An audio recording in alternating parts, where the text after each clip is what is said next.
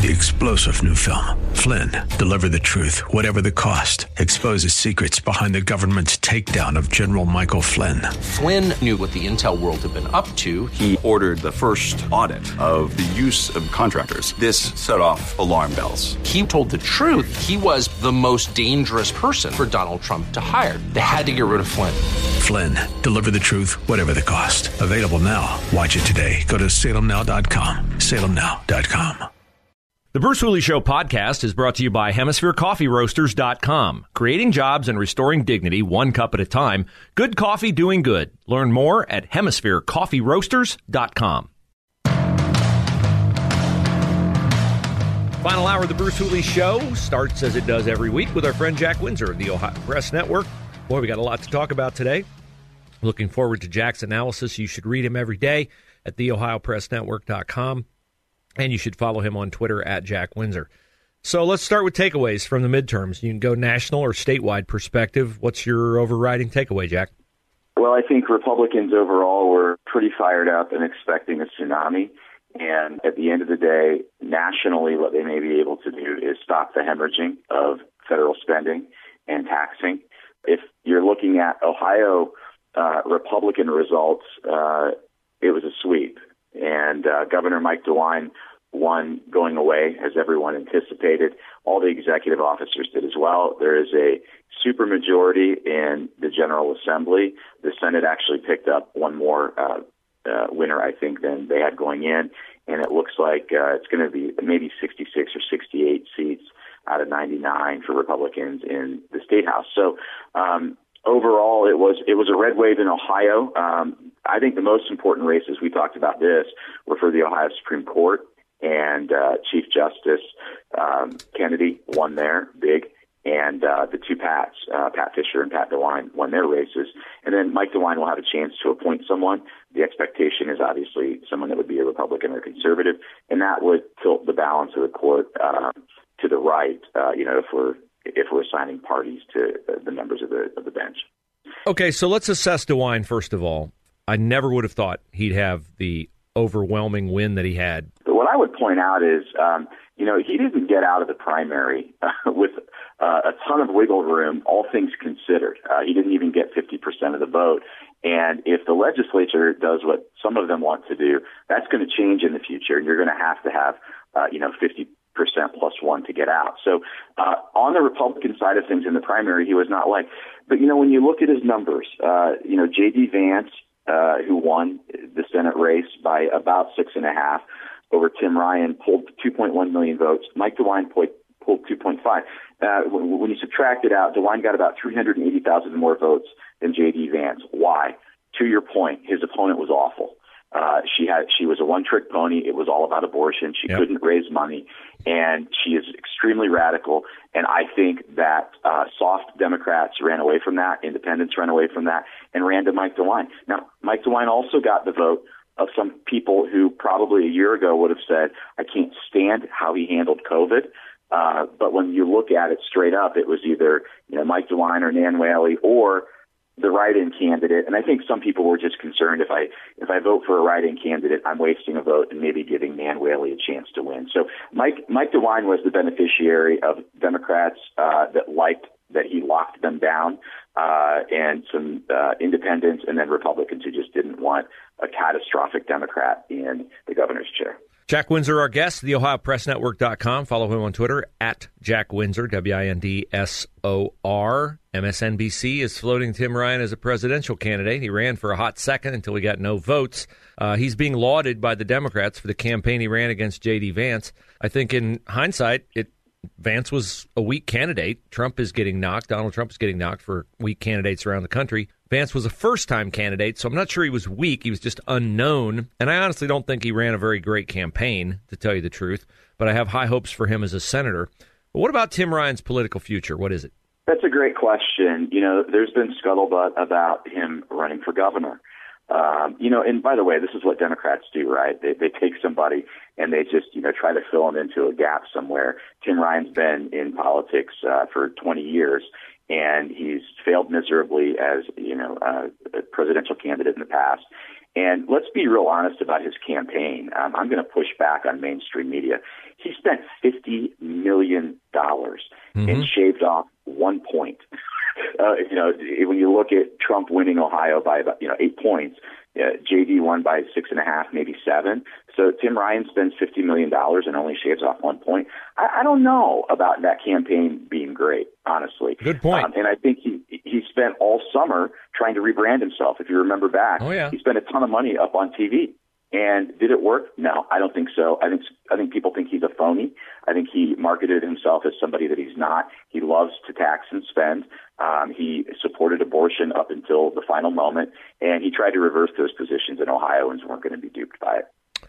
Jack Windsor, Ohio Press Network, theohiopressnetwork.com. All right, next time on the Senate merry-go-round, Sherrod Brown's in the crosshairs. He has always had the benefit of not having a strong opponent and of also running in good years for Democrats. I think inflation is going to get worse. I think our country is going to suffer more. Biden's going to double down. He made that clear the other day.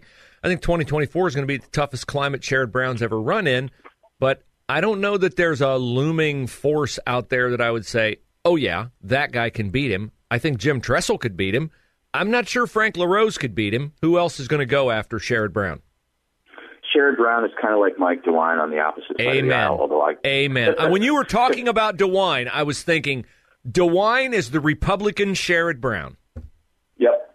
And by the way, I don't think they're that far off in some fashion. Mike DeWine, you talk about abortion. I think he's there. But when you look at Mike DeWine, he's a guy who loves big government. He thinks big government is benevolent and can solve a lot of problems, the opioid crisis, mental health, jobs.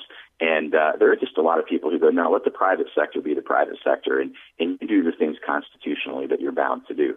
So I don't think there's a huge difference. When you look back to 2018, if I remember correctly, Sherrod Brown actually pulled more votes in that Senate win than Mike DeWine did in the gubernatorial race.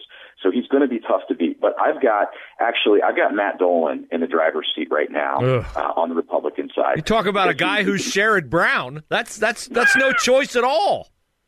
Well, it really isn't. But look, the reason why I say that, look at what Matt Dolan did not long ago. He introduced a gun bill, right? What he's going to call sensible legislation. That, to me, was his signature moment. He's going to run on that legislation. He is wealthy. He's independently wealthy. And he's not really beholden to anybody.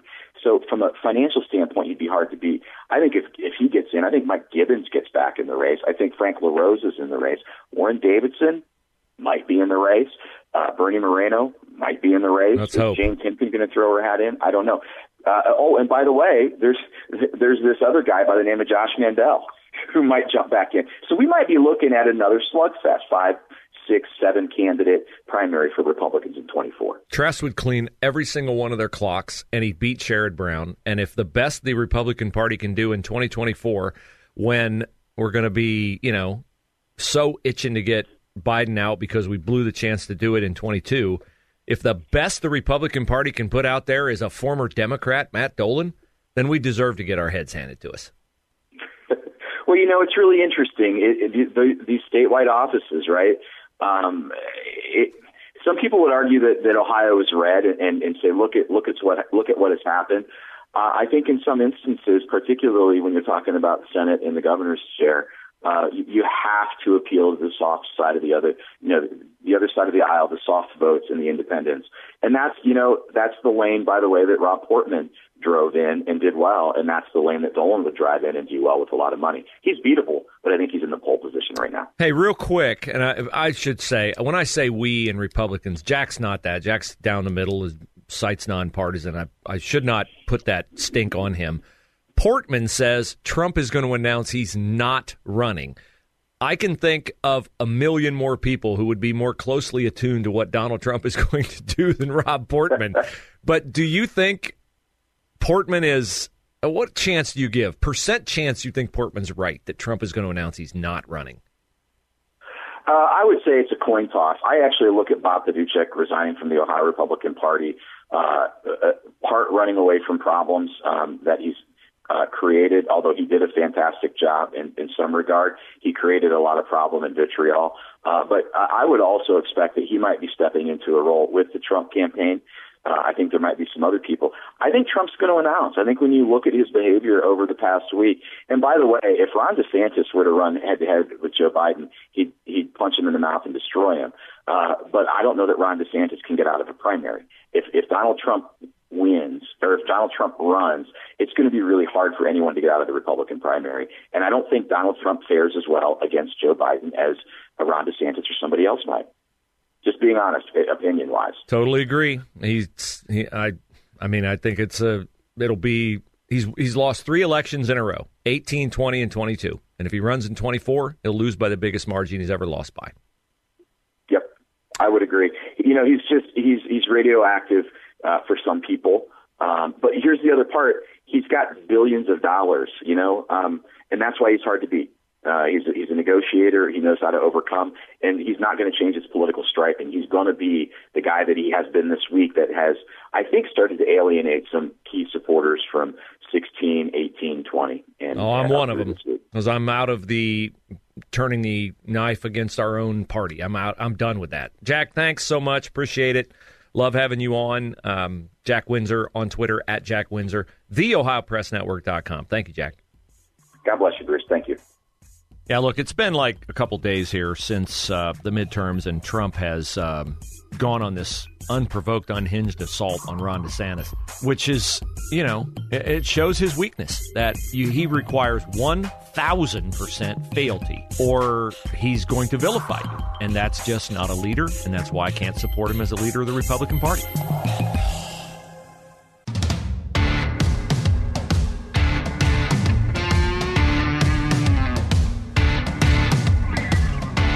All right, so the link is posted on the Bruce Hooley Show Facebook page and on my personal Facebook pages for the site to acquire the very cool hat that I am wearing on the live stream right now, and other merchandise that will 100% of the proceeds will benefit Adaptive Sports Connection here in Columbus, which is just that, adaptive sports for veterans, for those, well, not just for veterans, but the majority of young people who have lost a limb, a leg, an arm, maybe 2 legs, are veterans. They've come back from the Middle East, wounded but not broken.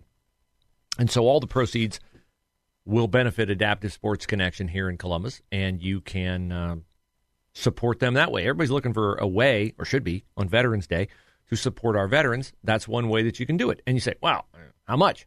Everything's like $30 or under. All made locally by a veteran-owned company, Mill Spin Productions. So I love the whole agenda behind Know Our Past, Defend Liberty. Jason Beardsley joined us earlier in the show. Alan, you look as joke. Oh, not a joke.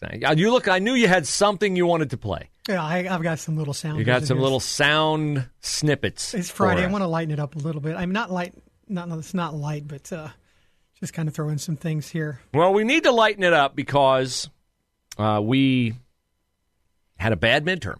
We're Republicans. We got to be honest. We tell the truth. The truth is what you're always going to get here on the Bruce Hooley Show. Even when you don't like it, even when you don't care for the taste. It's like beets. When I was a kid, I hated beets. My mom made beets for dinner. My dad said, you got to try at least one. Good for you. Eat them. Didn't want to, but I did. Didn't kill me. The truth won't kill us. Did you have to eat spinach? Thankfully, my mother didn't make spinach. The worst night was liver and onions. Yeah. Oh, my goodness. I'd drive a man out of the house, the smell of liver and onions. I know there are people who love it, but, you're twisted. And what's sad is it's all good for you. It really it's all good for you. But the truth is good for you. And if you don't digest the truth of the midterms, then we're going to have an even more disappointing result in 2024. Independents broke for Democrats in this midterm. Independents broke for Democrats. It wasn't just the whacked, trashy, skanky, single white women who want to sleep around and use abortion as their birth control. It was independents who broke for Democrats with record inflation, horrible foreign policy, an open southern border, crime in our cities. They broke for Democrats. Well, why? Because the Democrats did a very effective job of creating this lie that democracy, democracy, democracy, and magnifying abortion, abortion, abortion, insurrection, insurrection, insurrection. So we have to be disciplined in our messaging in order to get the focus on real-life kitchen table issues.